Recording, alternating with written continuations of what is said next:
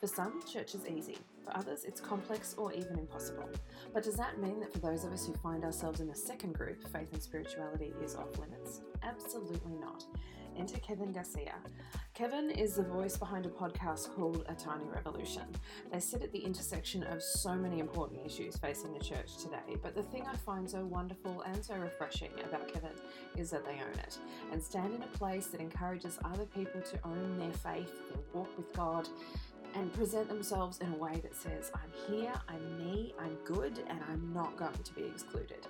I had the absolute pleasure of editing Kevin's book, Bad Theology Kills, before it came out. Pun not intended.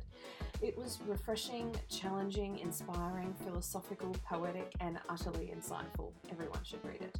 So I'm very excited to introduce Kevin to you today, and I'll also introduce a warning that should probably stay on Unchurchable from here on in. We're going to talk about some adult content here. So there, you've been warned, or teased, however you want to view that.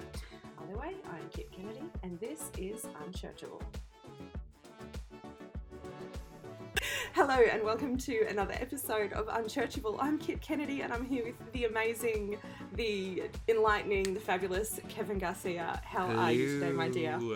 I'm sweaty as hell right now because I live in the South in America. Not South America, but South in the United States. And so yes. In addition to COVID-19 and systemic racism, it's also very hot and sweaty. And here I am kind of huddled by my heater, and there's the fire burning in the lounge room, and yes. We're because on opposite ends of an experience, I right? always forget that the world is a wacky, wild place. So this is your summer. Or do you guys call this winter? No, yeah, you are in summer, we're in winter. Wild. Yes, it's pretty wild. Of course you would call it winter. That's so stupid. Why would you not call it winter? Oh, God. You Australians are something else, let me tell you. Well, we call fall autumn. I call it autumn, too. I think it's better. I think it is, too. I think it's more... And then you can use words like autumnal to explain like the color of the trees that change anyway. And the kind of flavors you want in your latte.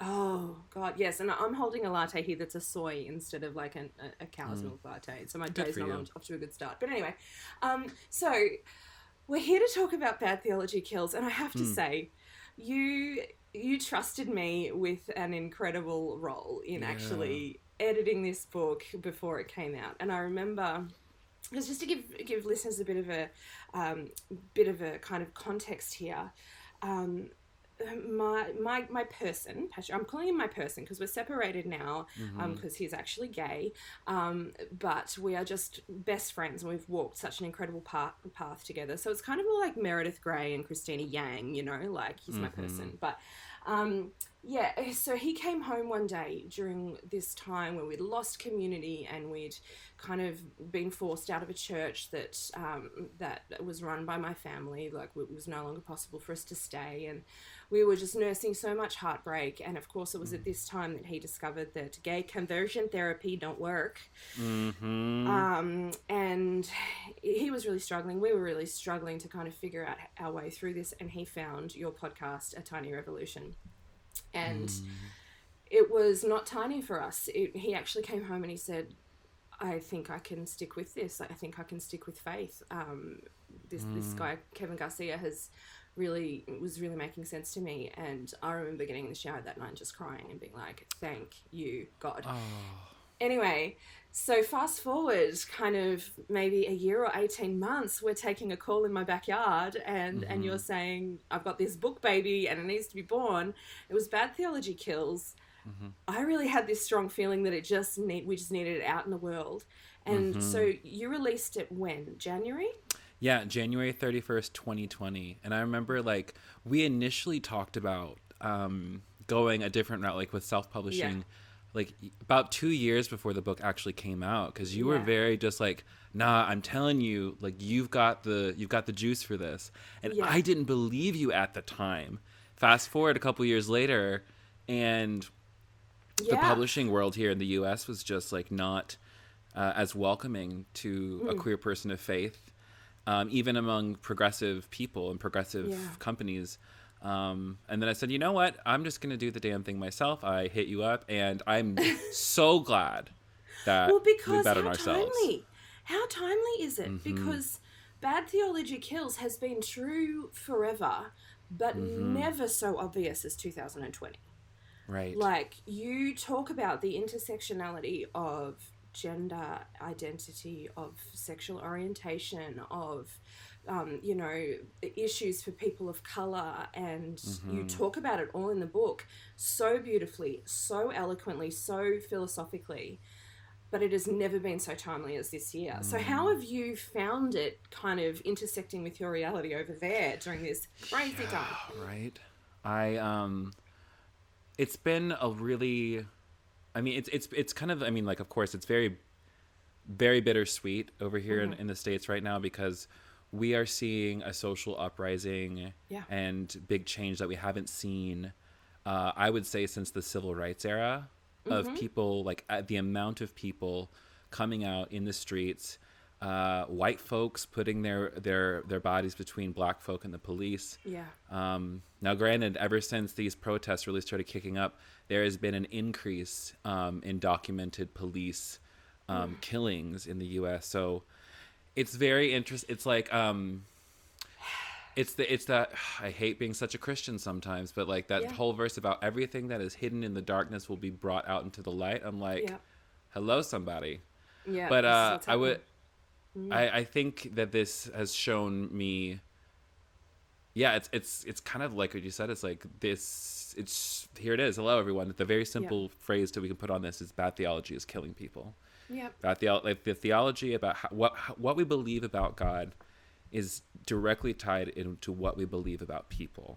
Yeah. And a lot of people don't understand how closely those things are linked with one another, especially in evangelical Christian America, especially in light of the fact that white supremacy is so good and sneaky at, you know, trying to disappear into the background. Right. Now, this is, I mean, Australia and America are two very different cultures in a lot of ways, but they're also very similar in a lot of ways. We had some Black Lives Matter protests over here just last week or the week before. We just gotten to the point where we were lifting COVID-19 restrictions, but we've had a surge in COVID-19 cases, and people have kind of turned on the premier of our state going, you know, he allowed the protest. I'm like, dude, you don't allow a protest. That's the point of a protest. They happen without the permission of the state, but it's actually in-home transmissions, but still people are kind of blaming him. And what I've found is and in the council area that I live in, we've got these monuments, like these stone cans dedicated to Angus McMillan, who was the settler of the area, who used to shoot Indigenous people kind of like as an entertainment thing. Oh my God. Now, yeah, like, and there was this big thing last week where our council members, one of them, this beautiful lady, Carolyn Crossley, moved to have them removed. It was defeated by one vote, so they're staying. And people are going, oh, but you can't erase history. And I'm like, yeah, I know you can't erase history, but you can like take down the monuments to people who massacred First Nation people. And I'm amazed. That's why you should be like, you're glamorizing somebody's murder. Yes. And I'm finding that there's this lack of metacognition, the ability to look at our own thinking during this time and reflect. Yes. So you yourself are a person of color. Am I allowed to say that? Yeah, I am. Yeah. I'm mixed race, so I'm Mexican, so Latinx, and then the other part of me is Dutch Irish. Like that's the white part of my family. But yeah, I'm indigenous Mexican. Mexican is in my heritage. All right. So this kind of, I feel like, gives you a bit of cred to speak about this issue that I feel I don't have credibility to speak about. How do us whiteys enter into this debate, right, and do the right thing by people of color? Well, I think it's remembering first that this isn't really a debate, because debate means that there's two sides to something, and granted, to this there are two sides, and there is those two sides are racist and anti-racist.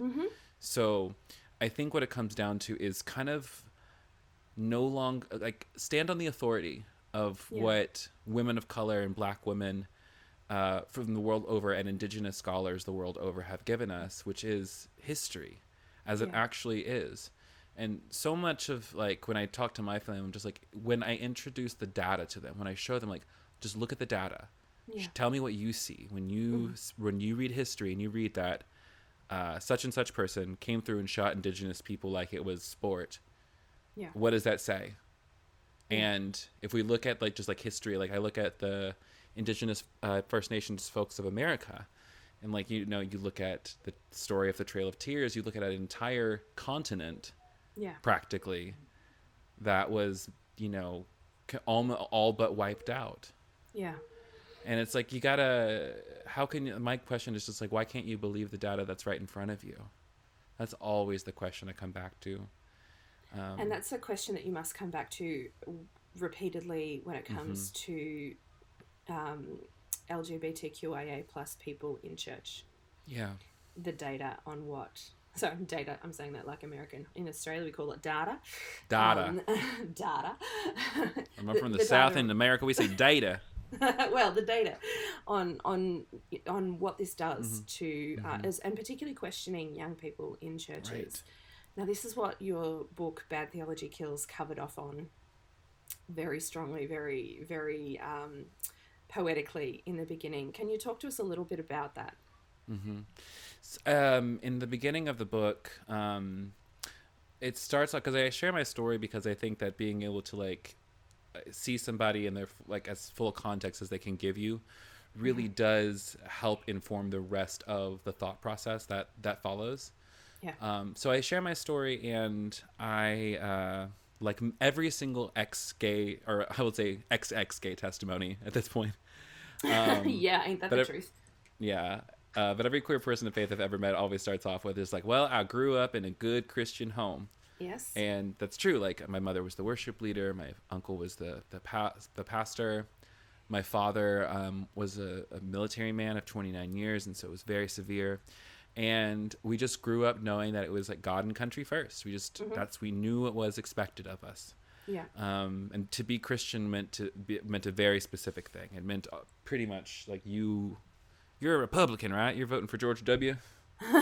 Oh, sweet Jesus. I know. We've lived through some stuff. So as a, fast forward grow up, high school, freshman year, first day of freshman year is when I figured out that I liked boys.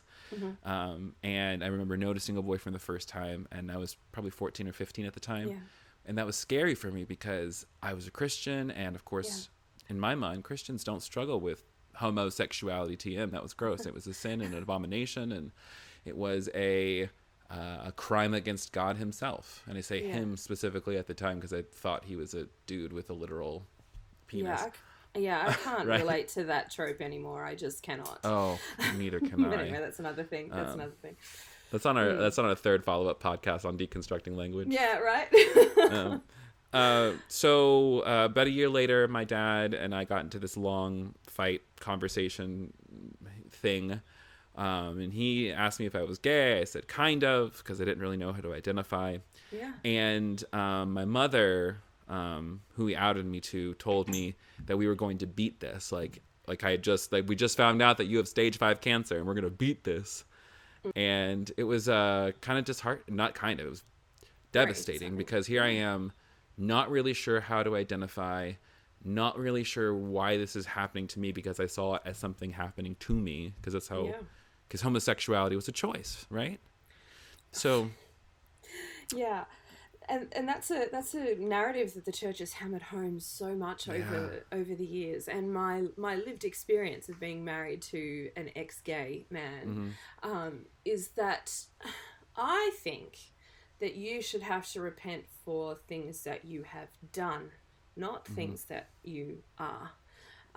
Because we're made in the image of God. And I did an interview with Nathan Despot, who runs the Brave Network in Australia, and they've been, or is one of the people who runs the Brave Network in Australia. They've been doing a lot of work to get gay conversion therapy banned, but they had to change it to a language about conversion, about sexual orientation change efforts, or sexual orientation and gender identity change efforts, and the conversion ideology, because it's an ideology that is bedded That's exactly down. it.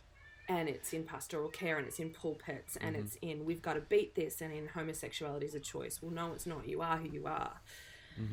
And I think that has to be like such a way to like moving forward how we talk about it too, because right now in America, I would say like it's that thing, because you say conversion therapy is like, oh, we're not converting therapy, we're not conversion therapy, we're a Bible study, we're a men's group, we're a ladies group. Yes. And so it becomes like very, and like, oh no, we're just a youth group, and we happen to meet with all the boys who are struggling with whatever, but yes, that's exactly it. It's like, Lord knows, like I think about like, did I choose this? I chose to have a miserable time for my teen years. Oh yeah, definitely me. Yeah, nobody chooses that. Nobody chooses that. And I actually, when I read through Bad Theology Kills, formalized, anti-gay counseling or gay conversion therapy doesn't happen that often anymore. But when it does, you actually name the brand that you went through, the course that you went through. Exodus International, baby. Living Waters. That is the same one that my guy went through. And I remember proofreading your book and calling him at work going, you are bisexual, right? Because like the stories here are so identical. Anyway, fast forward a couple of months. No, he's not bi, he's gay. But I'm so proud of the way that he has navigated this, because he did it with so much integrity, and he did it with a lot of love. And I'm just so proud of the way that I'm allowed to say that because, I'm a deconstructed Christian, and pride, I am proud of the way that we've handled this. Listen, pride comes before the fall. You better repent. Yes. So he said to me, back in January, we're doing well. And I was like, yes, you and I are going really well. Yes.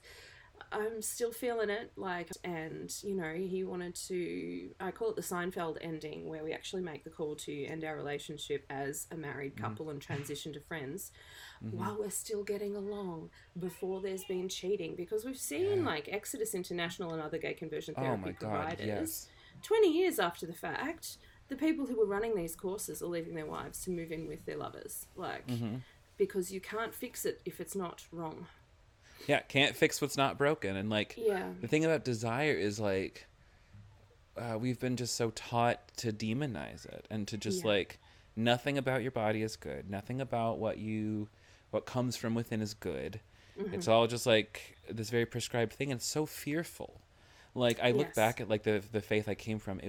I was so afraid of God. I was so afraid of and really, to be frank, I think that the fear of God then comes back to the fear of self, the fear of being exactly who you are in public. And I think the more that I have recognized how much God is not embarrassed of me, how much love is not far from me, the more I recognize that I look at my old faith and I'm like, oh, it feels like I was foolish.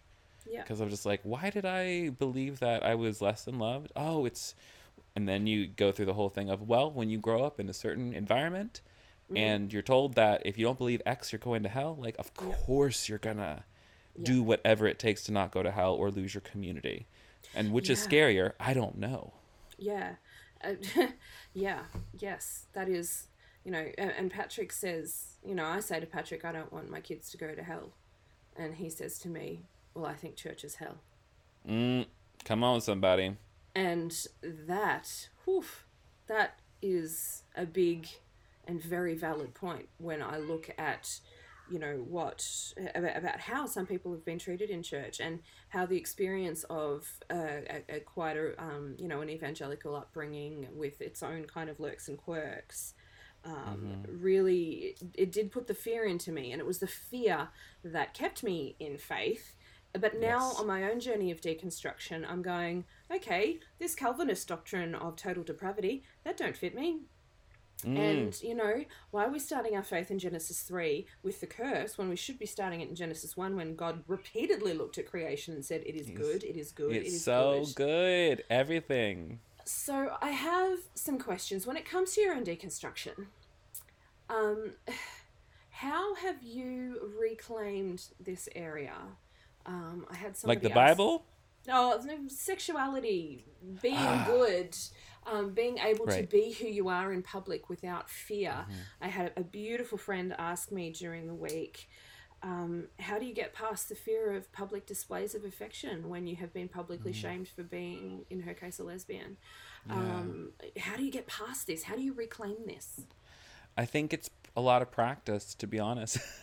You Yeah. know, you go from a practicing homosexual to professional I'm just kidding. But and what I mean by practice is literally that uh, it's not going to be perfect all the time, but like Yeah. I show up when and how I can, and how I want to, and if, like for example, like so I'm pretty gender fluid, so my presentation varies wildly depending on the day. So today it's like athletic shorts, sweaty tank, and a Moving day, bandana around the baby. head. And then Yeah. other times it'll be like, let me like put on a red lip and Yeah. put on a dress and go out dancing. Um, And you've but given me I, some fantastic advice on which lipstick to wear prior to a date, by the way. So, you're good I'm for here that. for you, girl. Just trying to be a beauty guru. That's like what everyone's. I've left behind faith, and I made God. My makeup is my God now. Just kidding. Um, but reclaiming the sexuality part, I think it starts with actively like deprogramming like what you've thought about it before. So it's like when I encounter shame, rather than breaking down, or rather than it's like I notice it come up, and shame will has a voice, right, and it wants to tell us you're bad, you're stupid, you're ugly, you're not lovable, you're dirty. It's before we get to that point, before the voice takes over and we begin to identify with the voice, we have to stop and say, okay, who's talking right now? First of all, because when we notice ourselves going there, it's almost like, because there's this other part of me that also knows that this is okay, that my sexuality is not called just good but very good, that the way that I perceive beauty is good. And so once we start talking back to those voices, it's like, hello shame, I notice you're there, thank you for being here. I recognize that at one point we were made to be ashamed for how we presented, or how we showed affection, or who we liked, or for acting too femme, or for acting too butch, whatever it is. But we're not there anymore. We're here. And right now we're safe. It's okay. So really, it's this act of reparenting ourselves that I think really works us through the shame around expression. Reparenting, that is so interesting, and I'm gonna bookmark that one. But come back to, you said not just good but very good. It's not just called good but very good. A lot of people are gonna go, hold up, where's that coming from? Oh yeah, that's coming from the Bible. So Say more things. So that's Genesis 1, right? God's walking around the garden, making all the stuff, and everything's everything's good, everything's great. Like just it was morning, evening, the first, second, third, some odd days, and then God comes down to the earth and shapes. It says in the first creation story, because there's two creation stories in Genesis. In the first creation story, God comes and folds out of the earth, like shapes out of the dust of the earth, a human, the Adam, which is the original Hebrew, which means the groundling or the human one. It doesn't actually mean Adam or man. The Adam is just the human. And so Adam is literally the transliteration of the Hebrew. And what's interesting too, funny enough, is that the word for earth in Hebrew is Adamah, which is the female reflexive of the Adam. So God, the masculine El, which is the Hebrew there, El comes down and consorts or works with Adamah, the earth, the feminine, to bring forth new life. Now, are you telling me people see a lot of shit gets missed when you don't have the context? And so it says here, after God breathes into the groundling the breath of life, he says that this is very good. And so the only time it says that that wasn't good is when he noticed that the human one was alone. And so and then they get together, and the reason I know their sexuality is very good is because apparently they were naked and unashamed. And so that expression of their connection together was something that was just completely unself-conscious. Yeah. Now this is so interesting because how many times we hear, well, I believe the Bible as the retort against any argument for social justice or, Mm-hmm. equality or diversity, and yet to not be able to go back and actually deconstruct the literal words that Mm-hmm. formed this book that we call Right. holy, um, is huge. Now you actually went to seminary. I Um, did. so yeah, what was that experience like being in seminary while also sort of deconstructing? I've watched your faith take quite a journey over the last Yeah. few years. Yeah, because I think like when we first got in here, I was very much like I identified very strongly as a queer Christian, Yes. and um, I started at Columbia Theological Seminary in Decatur, Georgia, which is practically Atlanta, Georgia, in the Mm-hmm. United States. I started here specifically because I actually, funny enough, I just moved out of there today, so it's not here anymore. There. Yeah. But I started there because I thought I wanted to be a pastor, and like there's a big part of me that has a very pastoral spirit, Mm. and just loves creating community with people. Yeah. So I started there, like getting an MDiv, because that's just what you're supposed to do, right? It's Right. like if you're a queer person of faith and you want to make a difference, you gotta wear the cloth and be the Yep. pastor and push Mm-hmm. back against this system that you want to try and reform. The Yes. thing is that as I'm in school and I'm studying, the more I learned about the actual history of the church, which I mean, Uh, I knew that like colonialism was bad, and I knew that Spiritual the church, colonialism, though. both and like at the, Yeah. I mean, in the beginning, the church was, they greenlit everything, Yeah. and so it's like whether or not people want to say it was just white supremacy colonialism or empire colonialism, like Yeah. the church greenlit all of it, Yeah. and whether it was the Church of England or the Catholic Church. Yeah. Um, I remember I took my Yeah. first one of my first classes I took was the history of Christianities, plural. Oh. And so Oh. we studied early Christianities and the different types of ways that it was practiced. And then we also studied colonialism, like, and studied like all the way up to like what was happening. And I read some of the accounts of what happened during the Spanish conquest of Central America in the name of the Catholic Church. Yeah. And I was mortified. There was one, Yeah. they were in Central America, and there was a tribe that was being massacred. Oh. And right before this king of this tribe, or like the chief tribe, the chief of the tribe, was to be burned at the stake, they sent a Jesuit priest came in to try and convert him to Christianity. And the man said to the priest, all these men out here killing my people, will they be in heaven too? And Oh he said, well, man. some of them maybe. And he said, then I would rather go to your hell than spend 1 minute in heaven with your men. Oh gosh, and that's heavy because Yeah. now we have a church like the Royal Commission into child sexual abuse happened in Australia not long ago, and it was a Right. damning time in the history of Catholicism, and it was just priest after priest. It was Cardinal George Pell, and it was not a good time. And something that I've been quite confronted by through my own journey through deconstruction and as a blogger, and various other things, is I hear people's stories of their abusers being in Mm-hmm. positions of power in the church. And that statement right there, it's true for colonialism, and it's still true for Yes. vulnerable and marginalized people today. Mm-hmm. Grappling with that must have been pretty heavy. Yeah. And that's where it started. Is it like it's almost like I had the rose-colored glasses removed, and I really recognized for the first time. I said, "Holy shit, have we been making this up the whole time?" Like Yeah. from the beginning of like I just like studying anthropologically how religions developed throughout the world, Yeah. and it just clicked with me. Oh, the Bible's not this, the Word of God TM like I thought it was growing up.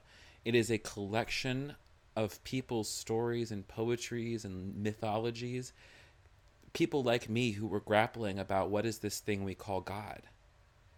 Yeah. And that so is for true. me, it was like, if they're allowed to argue or allowed to explore or whatever, like I need to be able to do the same thing. And so at the same time as I'm, getting this formalized theological education, I also switched my degree from a master's of divinity to a master's in practical theology because I was no longer interested in being a pastor within a church parish of any kind. That is really funny because growing up as a pastor's kid, the last thing on earth that I would like to be is a pastor. That was always like, no, I'm never marrying a pastor. I'm never being a pastor. Yeah. And yet I can see, people like you and I have a tendency to build tribe and a tendency to talk about important things. And so it's kind of like, it's an interesting journey. Yeah. But yes, continue. So you've switched across to practical theology, which is kind of like practical magic. Kind of, I don't know. 100%, Mom. You're not even joking. Like that's the thing is because like I started getting into mysticism and like both like within Christian mysticism and then more widely into like things that are considered magical practices. You start with one tarot and like one amethyst crystal, and the next thing you know, like you're sitting under a full moon, praying in tongues, summoning demons. I'm just kidding. That's funny because my friend Carrie Meyer, she deconstructed from the same network as I did. She's amazing. You'd love her. She deconstructed actually into, she does chaos magic now, and she's an incredible intuitive. But when we sit and we talk together, there's so much we share in common, and it's really made me sit back. That and other things, my own walk, your work, has made me go, well, what is God? Not who is God, but what is God? Come on, that's where it gets real juicy. Yeah, so what has that been like for you? And do you still call yourself Christian? Can we use the word post-Christian? Is that a thing? Say anything you want along any of those lines. God, anytime someone calls me a Christian, I always look at them and I'm just like, am I? Because I'm inside a little bit these days, yeah. Because it's like, what about me? I mean, like, so like here, I guess like, ironically, I still am attending, quote unquote, attending a church here in Atlanta. Yeah. That's, queer centric and on board for all the right things. It's Black led, it's trans led. It's really a phenomenal congregation of people. Poor and scrappy, my kind of people. Yeah. It's the only church I would ever kind of want to go to be honest, because it is a church full of like the right kind of rejected people who only care about doing the right thing and then going to brunch. You know what I'm saying? Yes. Like we go to the marches and then we go and share a joint. It's really remarkable. And this is a big grapple for me at the moment because we're my little non-conventional family comprised of my beautiful gay ex-husband and me and our two incredible kids. We're living together. We're just about to move to Melbourne, which is 2.5 hours away. We're going to live together. I sort of identify as post-Christian in that I want to be connected to the divine. I want to live the teachings of Jesus because to me Jesus was inclusive and he was a disruptor and he was love and compassion and mercy incarnate. He was the divine incarnate, and I'm here for that. But I don't want to drag my kids to any church that is even going to subtly indoctrinate them against their father. And that makes life hard in Australia. Yeah. And that's the thing is like if I do not believe anyone should subject themselves to a congregation that isn't fully accepting and affirming of LGBTQ people, women in leadership, and racial justice. Yeah. And the thing is like you might get 2 out of 3 in most churches. Yeah. Which is why I was thinking about this like Beth Moore a couple weeks ago, being Beth Moore, like suddenly said, "There's an uprising happening in America, and the church needs to like." Be the leaders out there." And I tweeted at her, and of course she doesn't care because she doesn't follow me back, but it's like, girl, the church is already leading. The leaders out here are Black women leading these marches. It is the trans women who are organizing these things. It is like we're out, the church is doing its job. I don't know what you're doing, but like the body of God, the body of Christ is literally manifesting and incarnating in the streets, crying out for justice for the least of these. That's the most Christian fucking thing I've ever seen. Yes. And it's so annoying because it's like, and that's the thing is that Christ, the spirit of Christ, the spirit of justice, is no respecter of denominations or persons, or whether or not you even call on the divine presence. And that's the thing about me, is that like my understanding of God is like yours. It's like, it's not so much like where is God, who is God, or what is, it's just like, where isn't God? Who isn't God? That's my thing that gets me. That question. Because I look at all these people out in the streets, and it's like, Jesus told us straight up, you know, anything you did for the least of these, you did to me. You should, like, when you, so it's like the other morning, I spent Sunday morning going down and helping drive people who got arrested at some protests. So the Atlanta Bail Fund, we set up breakfast stuff, and I drove people home back into their cars. Yeah. And I was thinking, just like, when I got, like, and Jesus said unto them, when I was arrested at the protest, you bailed me out. Oh. You know? There's an image that reached the Australian news sites, and it was of a black protester who had picked up a white person who was not on the side of equality, I believe, and threw him over his shoulder and carried him to safety. That image shouted to me, "Take up your cross and follow me." You better. Because that person was actually symbolic of the cross in terms of the systemic, you know, in terms like, of there's like, truly the embodiment of the thing that is trying to kill me. Yeah. And I sat and I looked at that image and I was like, wow. And it took me back to this conversation that I had with Nathan Despot on the pod a few weeks back. And he was saying that the churches that are the most dangerous to, something along these lines, don't quote me, Nathan is a very well-spoken and very well-considered person, but something along the lines of, the churches that are most damaging to LGBTIQIA plus people, and especially questioning people, are not the churches that are out and out homophobic, because, you know, questioning or LGBTQIA person might walk in there and go, "I am not welcome here," and walk right back out. It's the churches that are welcoming but not affirming. The churches that will accept to a point. The churches that will affirm to a point. "Oh, we love you, we love you. Oh, hang on, you want a boyfriend? No. You can't lead our worship anymore. You can't be on a kids' team anymore because you're now a practicing homosexual." And actually, you kind of educated me, because I was like a this person on Twitter who was tweeting some really good things, and I won't name her, that, and I kind of retweeted, and you kind of, we were chatting by inbox, and you said it's a shame she's not affirming. And I was like, holy wow. We can look so close to the mark and actually be missing the whole thing. We can actually be. If it is what I'm thinking it, that might have changed. I can't remember who we were talking about. I remember the conversation, but I can't remember who. Yeah. Well, I'll edit this out, but it was Beth Moore. Beth. Oh, I do love. Like, the thing about it is like. And again, edit whatever you want out of this. I think Beth is like, she's right there. I'm just like, girl, they don't want you anymore. They think you are annoying. You don't even, you don't even want to really hang out with them. That's the thing. Yeah. Is that I think in your heart of hearts, Beth Moore, if you ever listen to this, it's okay. You can walk, like, listen, plenty of people's lives have fallen apart when they did the right thing. And you're in a position where you actually can do a lot of good. Yeah. It's like, for me, it's just like, I just want people to repent. I just want people to change their mind. Yeah. It's for the forgiveness of their sins. Yeah. And also for because that's the thing, right? Ooh, listen, you want to get theological. Yeah. Come at me. It's like, that's the thing. So the word in the Greek, the word repent is metanoia. Metanoia means to literally change one's mind. So yeah. John the Baptist standing on the river saying, "Repent, for the kingdom of God is near." He's literally just saying, change your mind. Yeah. Like, you think that the empire is the only way to do this? Change your mind.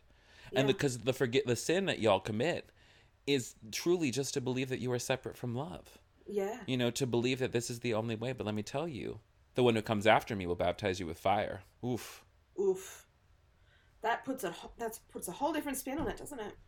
Yeah. And it's so, when I look at people, it's like, you know, they say love the sin, hate, what is it? Love the sin or hate the sin. I'm just like, I love white people. I hate white supremacy.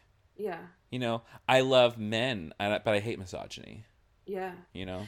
So, but that statement, love the sinner, hate the sin, I have never heard that applied to white supremacy. I have never heard it applied to misogyny, but my God, I've heard it applied to homosexuality. Yeah, because that's always the thing. It's like, because like that's the problem with like so many people's rhetoric, because they still classify sexuality or like non-heteronormative sexuality and gender as sinful, and they lump it in with, because like the thing about sin though, sin is choice, based in choice to leave something done or undone. Yes.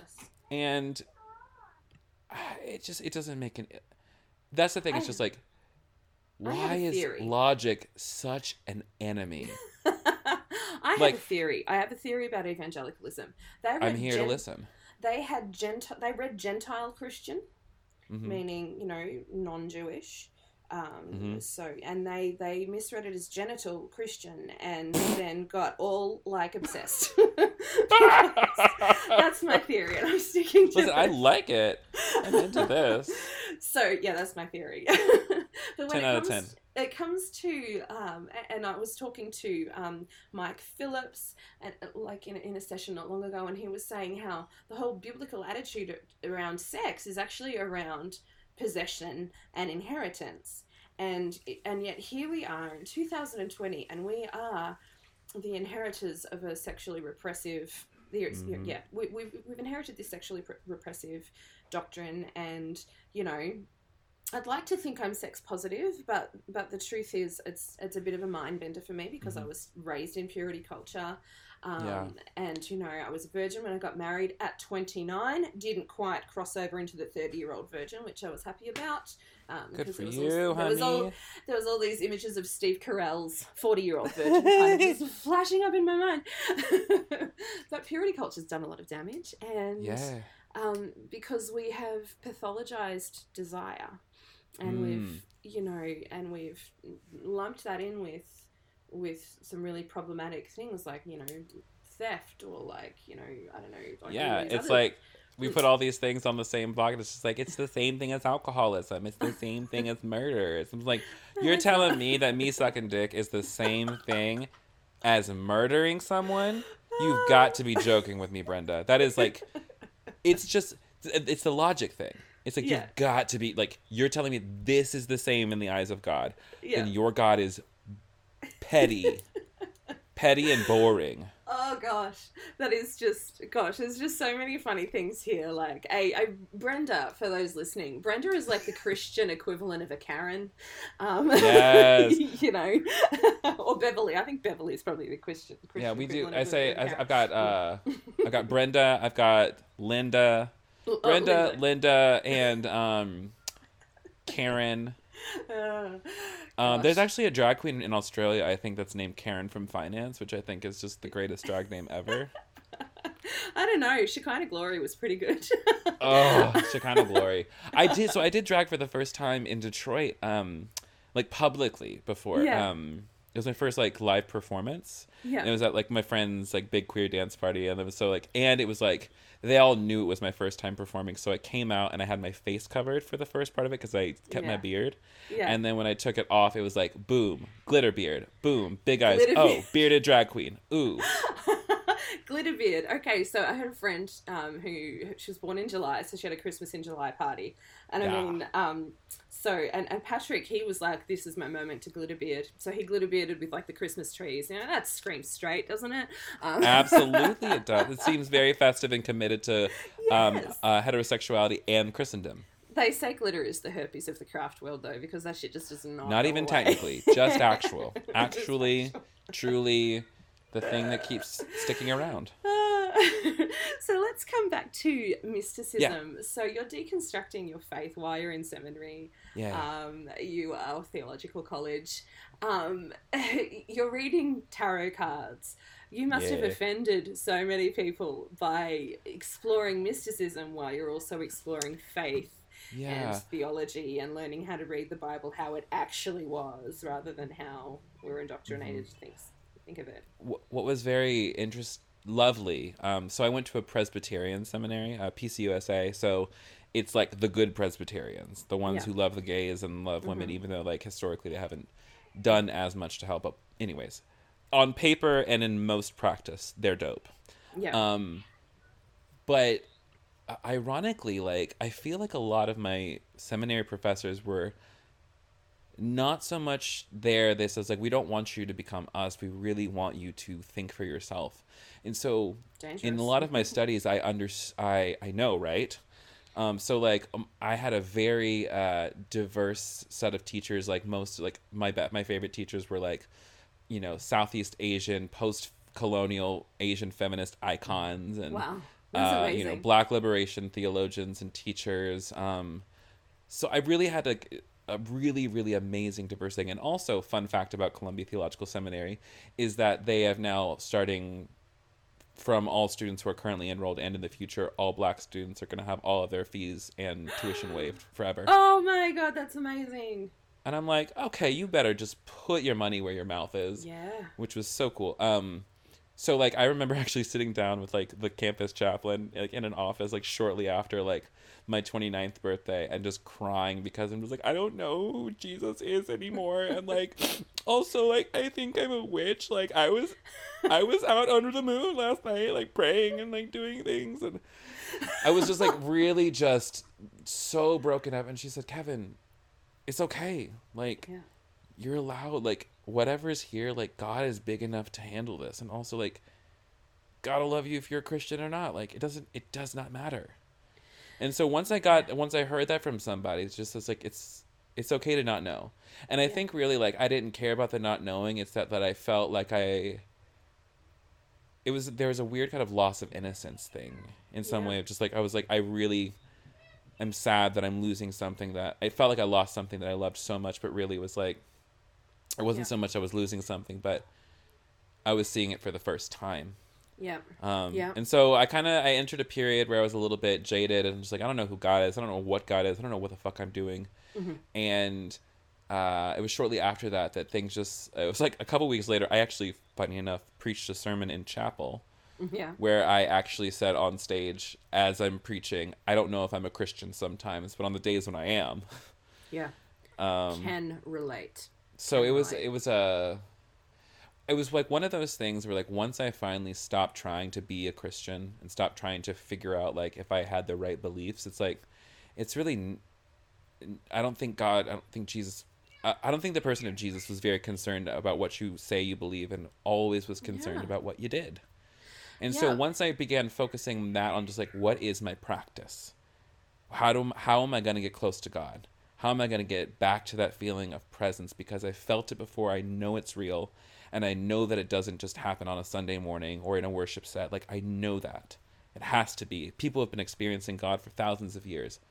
Yeah. And so that's where mysticism came in. That's where, like, learning all these things, like, honestly, the more I study other religious practices, the more I see the Christ, the universal Christ. And the more I see myself. It's great. It's like it's the wild, wild west of spirituality, and I'm loving it. That's hilarious. The wild, wild west of spirituality, and it's so relatable. Sorry, I'm just you can hear, I think, in the background my kids throwing a tantrum. So, but anyway, amazing. It's again, this kind of takes me back to a conversation that I had with Carrie, and we were talking about how often unintentionally and based on bad theology, and often I see things in the church that are very much like witchcraft. Oh my God. But not done with the intention and the knowledge, and sometimes even, I'm going to say it, the purity of heart and motive. If it comes from a place of wanting to take dominion over something that is not yours, wanting an outcome that is motivated from a place of taking away from somebody else, or, you know, these things, or even grief denied, you know, they're done in this stage. Some of these rituals, some of these things, you know, praying in tongues can start to feel like chanting, or, you know, like... And I think what witchcraft did for Carrie is it took her deeper into intention and into making sure that was pure. And that challenged me in my Christianity, if I dare use that, is because alchemy is about intention. It's about manifesting your intentions. And so really, what is Christianity? Really, what is prayer? And come on. And it just meant that I had to go deeper into my intentions and go, whew, I better know I'm pure of heart before I pray or bind, or I better know that I'm not doing harm to another person. Like, and there are moments where I go, do I believe in prayer? Let's just call it predestination, and I'm just going to hit the snooze alarm for another 5 minutes. I mean, really.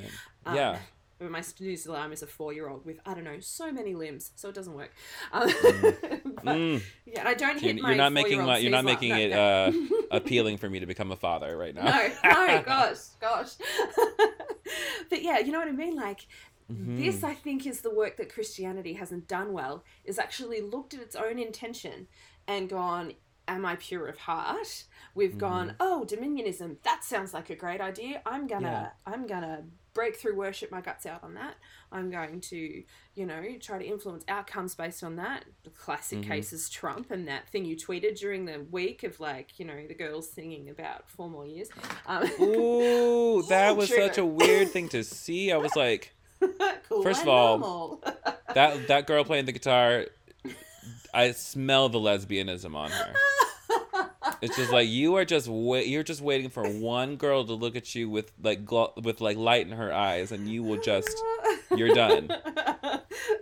It's like, I know you. You and me, we led summer camp together. We were both camp counselors. We were both like the 2 gay people.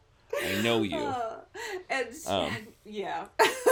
Gosh. But like, anyway. You speaking of like the witchcraft thing, and within Christianity, you're so effing right. So I was a Pentecostal for a good minute.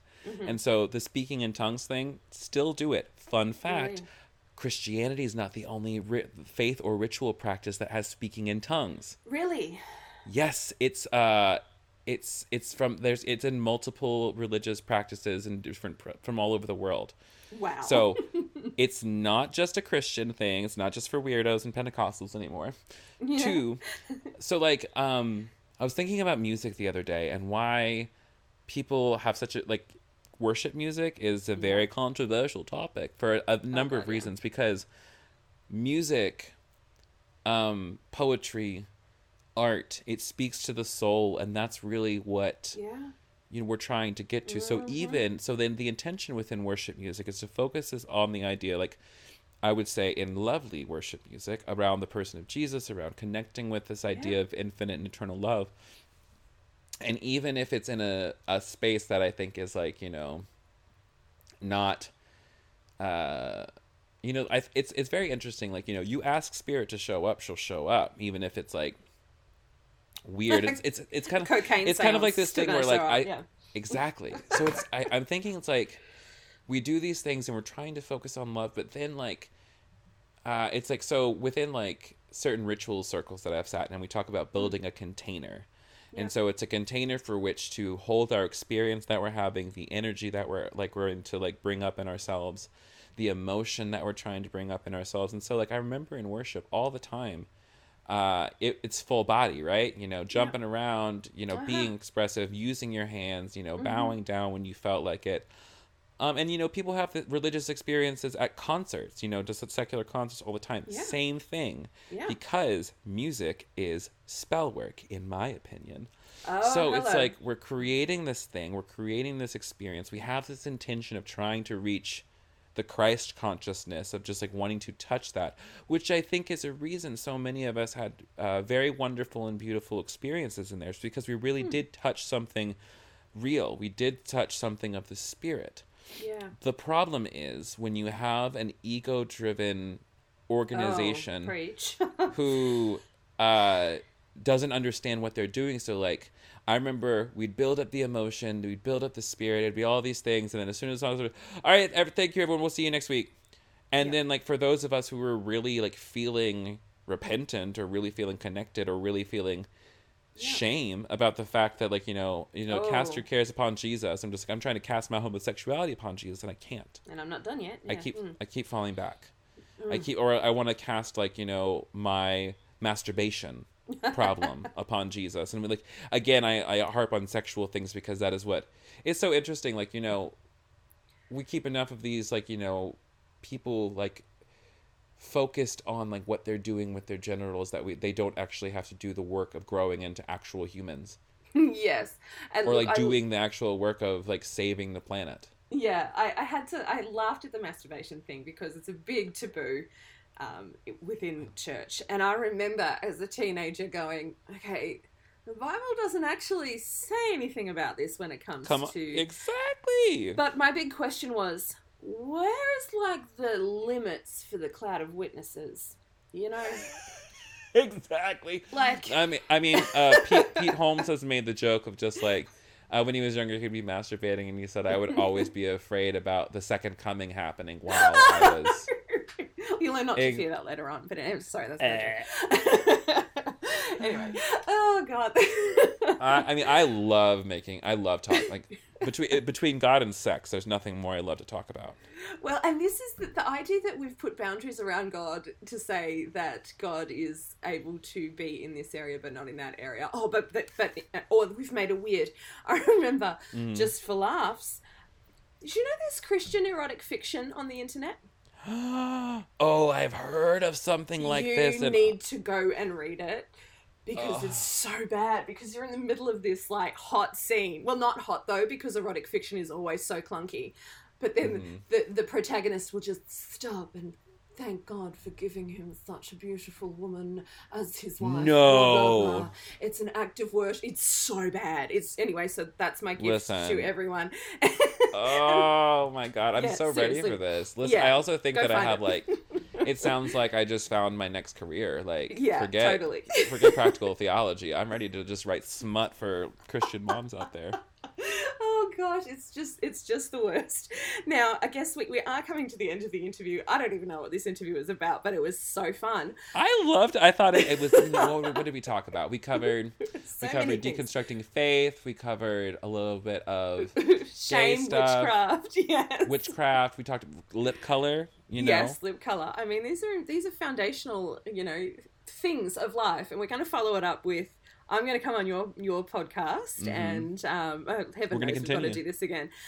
Yes, and then I can pick your brain about your journey more. Oh, it's going to be a wild ride. And also I would just love to come back on and just kiki with you again, because this is fun, and like, yes, super fun. I need more creative. Well, like, here's my thing. I don't know if you get on the shame spiral of like, I'm not producing enough, but then I also just realized that I just packed up my entire house and moved, and I need to like give myself a fucking break. Yeah, and I think this is a good place to finish the interview. You said that in a post just this morning, we need to pick up the self-care. We need to go harder on that. So which is kind of a bit paradoxical. Go harder on self-care. What is it for you? What is it for you that you do? What you know, how do we do this? So for me, I have like the basic pull sheet for like self-care is like, did you drink some water? Did you eat something delicious? Did you move your body? Do you need to take a nap or go to bed? That's a bit like, you know, did you take your meds? Did you call your person? So like, those are like my big 6 is just like, make sure you're taking care of your basics.